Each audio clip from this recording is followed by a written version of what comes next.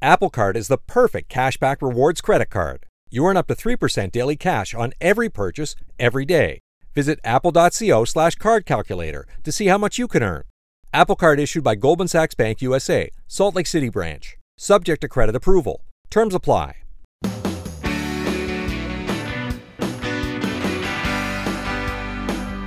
It's my pleasure to welcome you here to the Clark Howard Show as we have our continuing coverage of coronavirus and how it affects your wallet and your life. Our websites, Clark.com and ClarkDeals.com, are both on the job. Clark Deals keeping you from getting gouged on the items that you need right now. And Clark.com, we are doing everything we can to give you specific practical advice on the various pivots we're having to make with our lives. And I want to give you a bit of perspective here that if you think about it, all this has only become front of mind with us as Americans in the last 10 days. Up till that point, going back to last year, when this was an issue elsewhere in the world, in the United States, mostly limited to Washington State, that we were really just going on with our lives, and there was some background noise about coronavirus, COVID-19, whatever you want to call it.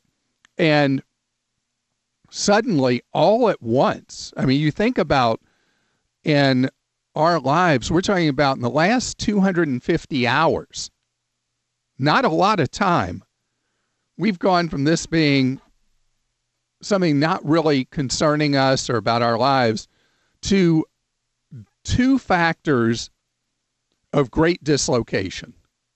One, the health thing, and the consequences health-wise in the United States range depending on the scientists, and these are all very bright people, the scientists using their models, doing deep data with computer models, from being a moderately heavy impact health-wise and in terms of fatalities to catastrophic. And the numbers are all over the place. And that very idea itself, and the fact that we don't have testing kits available, and that medicine is still trying, and science still trying to figure out how to treat efficiently when somebody has coronavirus.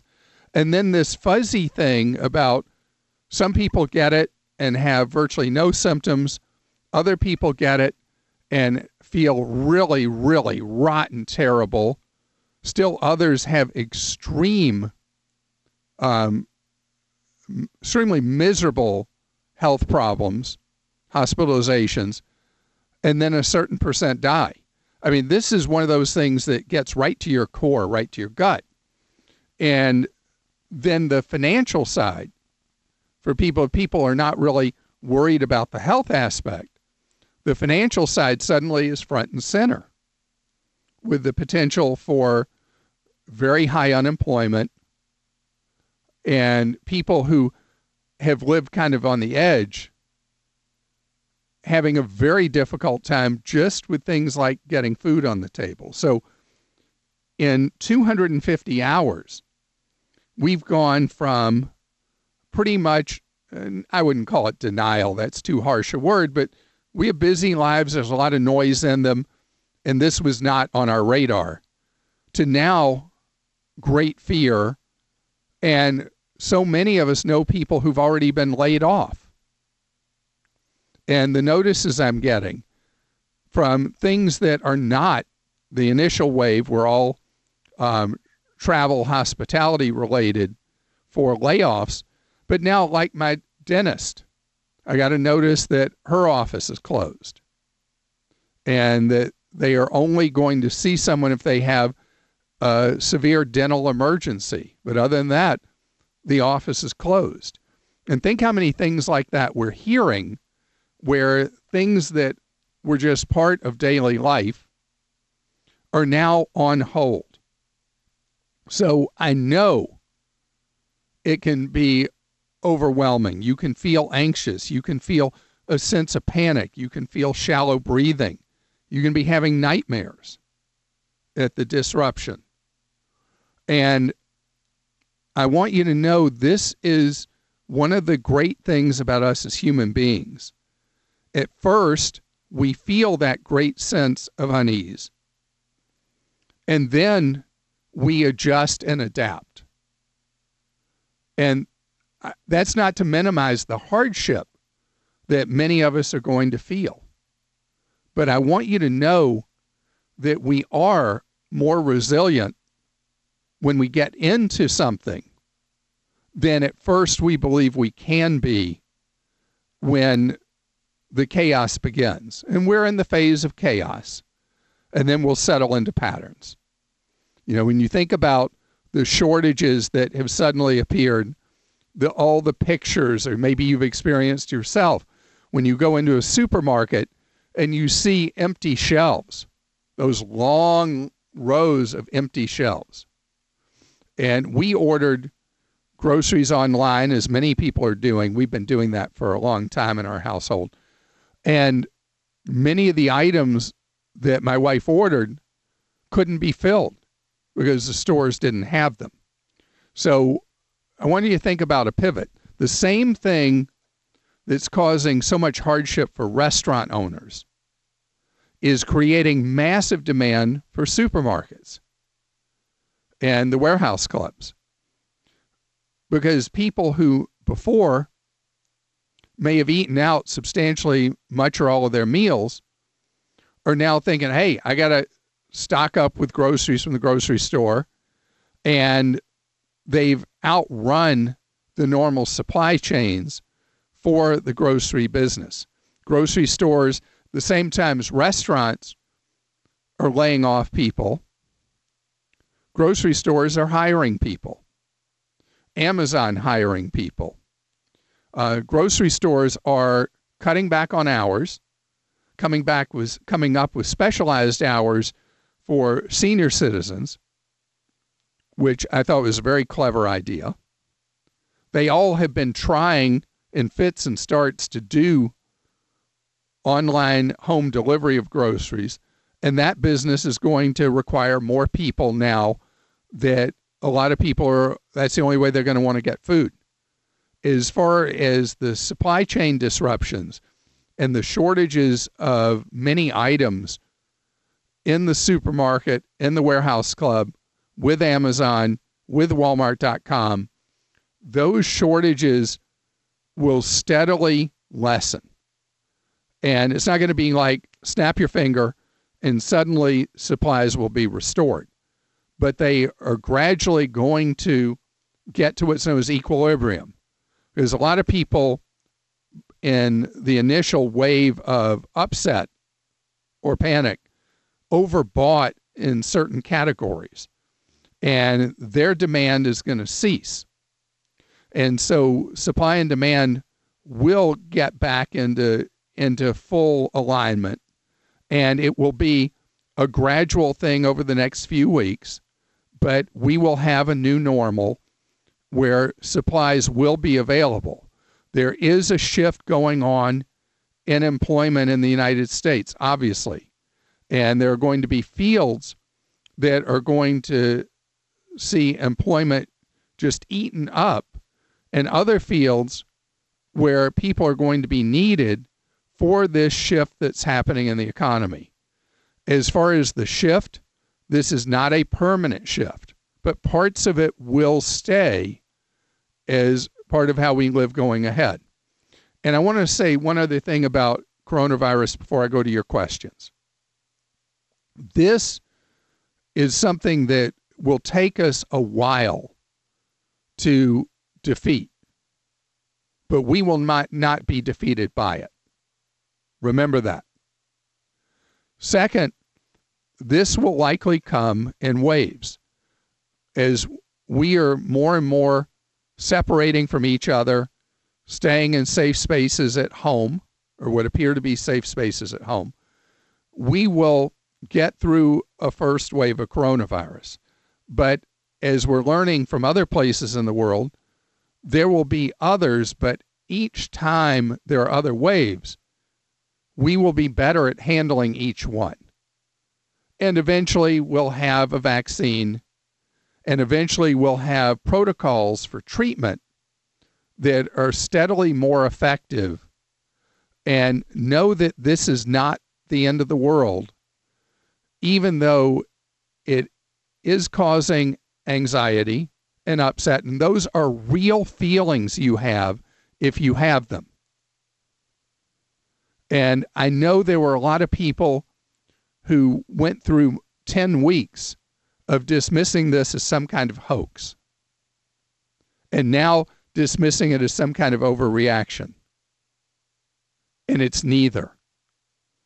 But it's also important that you know that what seems insurmountable now, we will endure and we will overcome this. No doubt.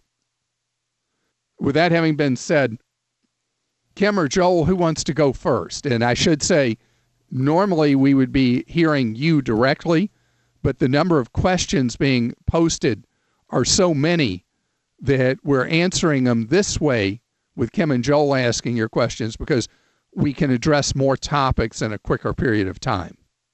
That's true, Clark. And so speaking to the high anxiety, James wants to know, during this time of uncertainty, is our money safe in the bank, checking and direct deposit, or should we be pulling it out immediately? Your money is safe up to an amount of course, $250,000. A good problem to have if you have more than $250,000. If you've gotten kind of lazy with your money over the years, if you've got a lot, the one thing you would want to do is, if you have more than that in any one financial institution, is that you open accounts at other institutions online, move money, and stay below the limits. It would require a complete destruction of civil order in the United States and an insolvency of the U.S. government for the bank guarantees to not hold. The chances that would happen are so minute that it's not even measurable. And people who are involved in the financial sector and who are involved with the Federal Reserve and also with the Treasury Department all learn the lessons of the Great Depression. And that's why there's such a sense of urgency right now, making sure that parts of the economy don't seize up. And if any part of the economy seizes up, to get that part functioning again. So money in banks is safe. It is a good idea for you to have some amount of cash on hand, actual cash. Joel? Sure, Clark. Andrew wrote in and he says, Clark, I've got a $75,000 home equity line of credit. Should I move some funds from that to my emergency savings for the next year just in case the virus gets worse and I need the money, but banks potentially start limiting lines of credit? That's a very good idea. And, I don't like home equity lines of credit, but if you've got it sitting there and it's money you may need to fund your regular life, drawing that down before banks start shutting off unused home equity lines of credit is a good idea. If you think about this, corporate America has already been doing this, where they have standby lines of credit with banks, and they've been drawing them down to the max to make sure they have cash on hand for their current needs. And doing that as a consumer makes great sense. Apple Card is the perfect cashback rewards credit card. You earn up to 3% daily cash on every purchase every day. That's 3% on your favorite products at Apple, 2% on all other Apple Card with Apple Pay purchases, and 1% on anything you buy with your titanium Apple Card or virtual card number. Visit apple.co/card calculator to see how much you can earn. Apple Card issued by Goldman Sachs Bank USA, Salt Lake City branch, subject to credit approval. Terms apply. We continue with your questions here on the Clark Howard Show. And Kim, who do you have a question from? I have a question from David. He says that he's an independent contractor at a dentist's office. He gets paid through an LLC, and it looks like they are going to shut down temporarily, at least for a few weeks. He wants to know, can he file for unemployment? Can anyone file for unemployment during this weird time? So if you're paid as an independent contractor, this is something that Congress has been debating, is there going to be some mechanism where you'll be able to receive some form of compensation where normally you would not be? So if you get paid as an IC, anybody who works as any kind of, and that's a form of a gig worker, weirdly enough, anytime you get paid as a non-employee, you are not normally eligible for any kind of unemployment because you are working at the pleasure of a non-employer. So the short answer is, as the rules stand today, you're not eligible for any compensation. But I know there's a lot of conversation going on between the House and the Senate how to deal with the tens of millions of Americans who work as independent contractors. And we'll have to wait to see what ends up being adopted on that score. Joel? Clark, Renee's got a question. She says, I'm 24 years old and I've been getting the 4% company match in my 401k for the last 2 years. Before COVID-19 came, I was on track to pay off my student loans in the next 6 months. And then I plan to open and invest $500 a month in a Roth IRA. At this point, is it wiser to temporarily scratch both plans and keep extra cash for the next several months, or should I continue as planned? So as I follow what you said, there's a 4% match, right? Yeah, there's the match, and then there's the idea of continuing to pay off student loans or keeping more. So pay only the minimum on your student loans right now, but pick up the cash from the match, because especially with the markets in such decline, every pay period as you're buying shares, you're buying those shares at a phenomenal price. So, and you're getting 100% return on your money with you putting up $1 and the employer putting up $1 for that first 4%.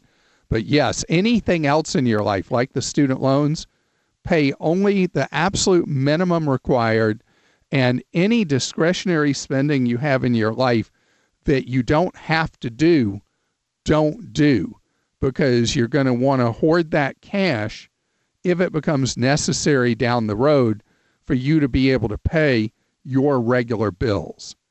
First, the bad news. SAP Business AI won't help you generate cubist versions of your family's holiday photos. But it will help you understand which supplier is best to help you roll out your plant-based packaging in Southeast Asia.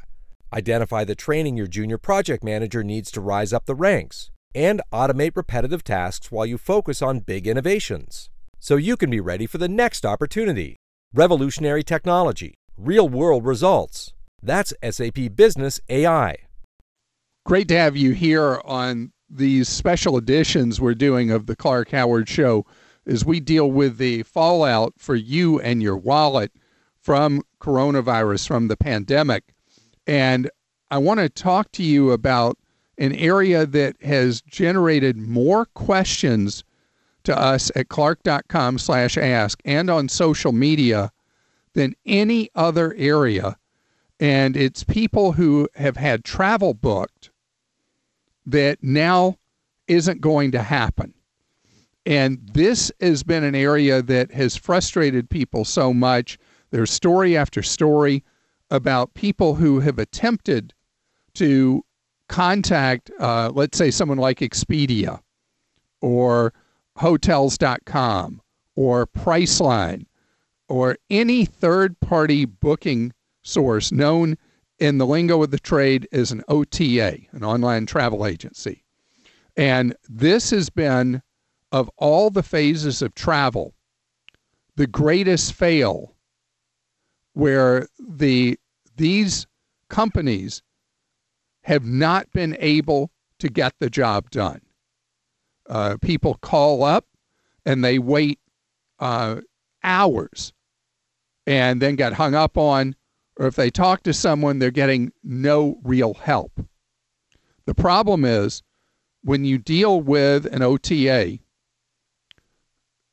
you are dealing with a third party who booked with someone else, hotel, cruise line, airline, tour operator, whatever. And the travel supplier itself has its policies. Then the online travel agency has its. And that combination of differences in the policies and a failure to communicate between the travel suppliers and people like Expedia has been brutal for travelers. You call up any travel operator right now and they'll say, hey, if you're not traveling the next 72 hours, hang up and call us later because we can't help you anyway. So as far as Expedia, Hotels.com, Priceline, whatever, what I'm recommending is that everything you try to do is online and document it online. Now, it doesn't mean you're going to have success getting your money back, but trying to call is not going to work for the foreseeable future. You know, where I talked just moments ago about how the supply and demand on the grocery shelves was going to line up gradually and everything would work out and we'd have supplies that would be reliable and predictable. With the online travel agencies, they have no revenue coming in, only costs coming in. Any revenue they'd already captured is now going back out. And they were always understaffed and undertrained to start with. So that part, I don't have easy answers for. However, if you book directly, we're getting a lot of questions on those lines. And Kim, focus me on different areas. I bet you're getting a lot about cruises right now. I absolutely am. So I'm going to read you Larry and Sam kind of back to back because they piggyback on each other. This is Larry. We booked a cruise that was supposed to depart on March 21st. The cruise line has offered a full cruise credit. Unfortunately, there aren't any cruises that interest us. I would prefer a refund. Do you think I should press them for a refund or just settle for the credit? And in that same vein, Sam, our Rhine River cruise was canceled. They're offering a full 100% refund of the amount paid, or they're offering a voucher for 125% in the form of a credit. Which do you think is better? They're both like perfect questions of the kind that I'm seeing everywhere about the cruises. So the cruise lines have really settled in on their policies once they park the ships, where the policies before they parked the ships were much more fluid. Now, as a general rule, cruise lines are either offering you the money you have towards a future cruise with bonus thrown in, either the 125 or a lot of onboard spending credits. And that's been the most common thing. Or they got to give you your money back. And pretty much with the cruise lines, if what you want is your money back, that will happen. Here's how you do it, though. Let's say you can't reach somebody at the cruise line. What you do is you go online and print out the cruise line policy that shows you have a right to 100% refund for a cruise that's not taking place. This isn't where you choose to cancel. This is where the cruise lines park the ship. Then, if you fail to be able to reach the cruise line, normally you will have paid for the cruise by a credit card. You can put that charge into dispute with your credit card company. And that's how I'd handle it. On the issue of taking the 125 towards a future cruise or 100% as a refund, if cruising is something you like to do and you plan when all this dust clears to go cruising again, take the 125. The greatest risk is that the cruise lines were to fail, to go bankrupt, and there's the potential to lose your money in that case. But again, if you paid by credit card, odds are you're going to be not 100% secure with the money, but more so. You know, life is a series of calculations and decisions we make that involve some level of risk. And if you love cruising, cruise industry is going to exist after this is all over. I would take the 125. If I was sitting on a booking right now and I was offered 125% of what I'd paid towards a future trip, I'd take it.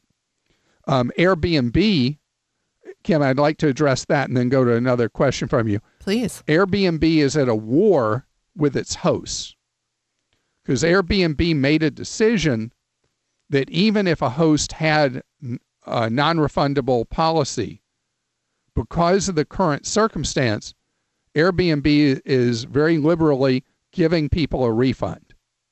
In fact, I'm shocked how much Airbnb has tilted through this towards the consumer booking versus the host who is depending on hoping for that money. So Airbnb bookings, I had a question on the air, I guess 2 weeks ago, last week, I'm trying to remember, from somebody who was trying to cancel an Airbnb and was getting nowhere. The policy is pretty clear if you go to Airbnb's website now that through April Fool's Day, at least at this point, you have a very easy time getting a refund. After that date, to be determined. What else you have, Kim? Well, I think Joel has one now about airplane travel. Yeah, Clark, Peggy wrote in. She said, I booked a flight for 3 passengers and a car rental to Atlanta for my son's military graduation. Now the DOD has closed all graduations to the public, so I'd like to cancel my flight. Can I expect a refund?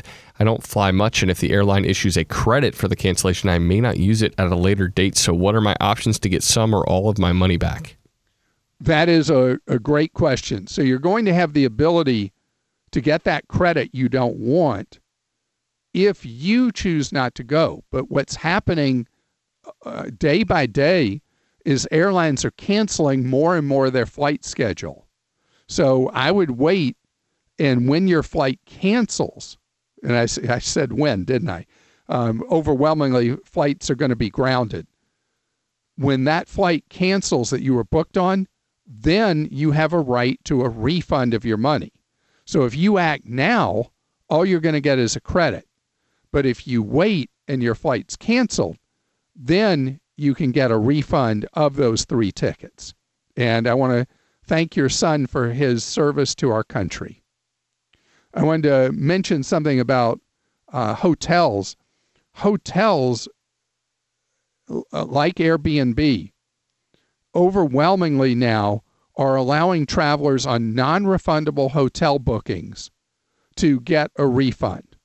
A lot of hotels are actually closing their doors now because the occupancies have dropped so low. I'm seeing reports of hotels now at 7% occupancies, where they're filling only 7 out of every 100 rooms every night.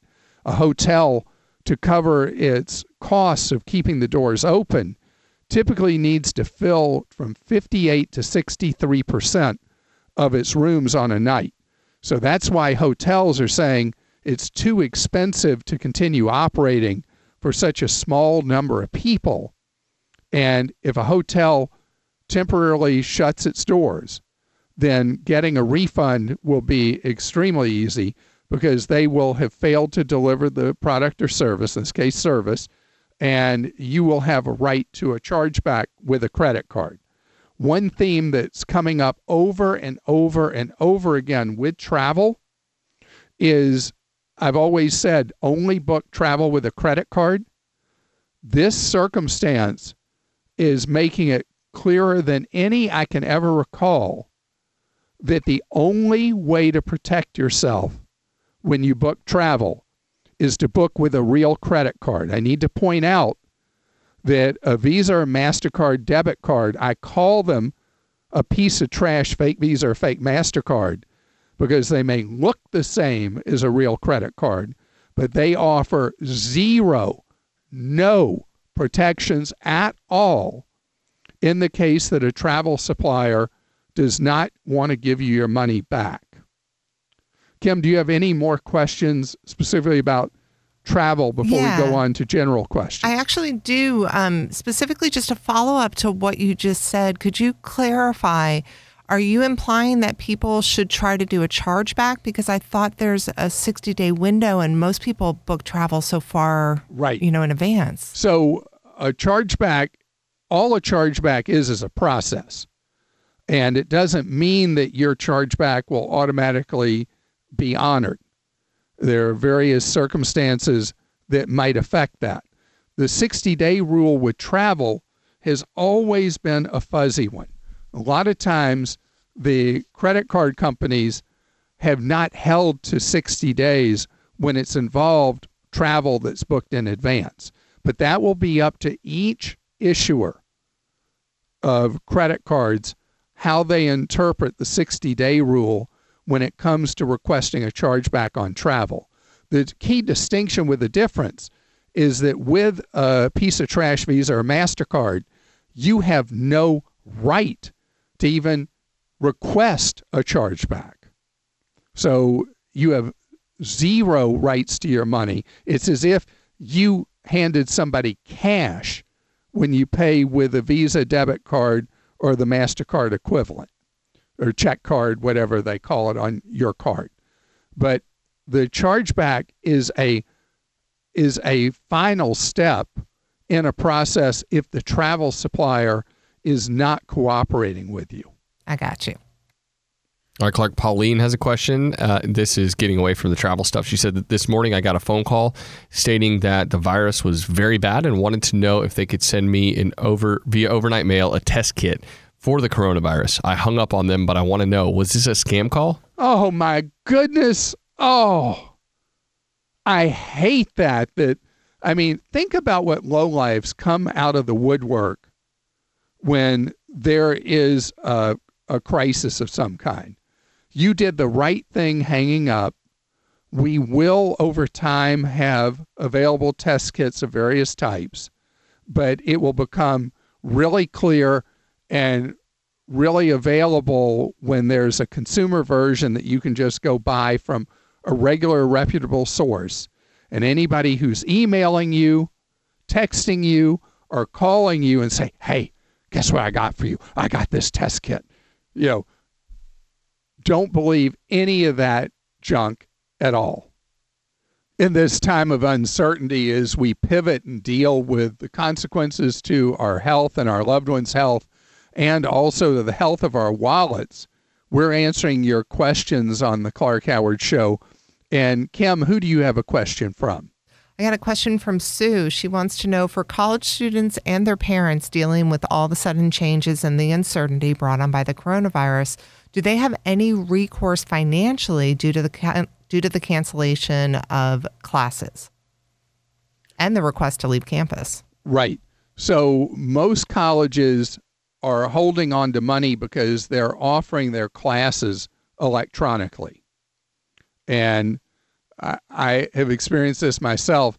My daughter is vice president of student body at her college, and the student government, which I forget the exact name of her student government, but they are meeting multiple times a day and negotiating with the administration how people are going to be accommodated financially.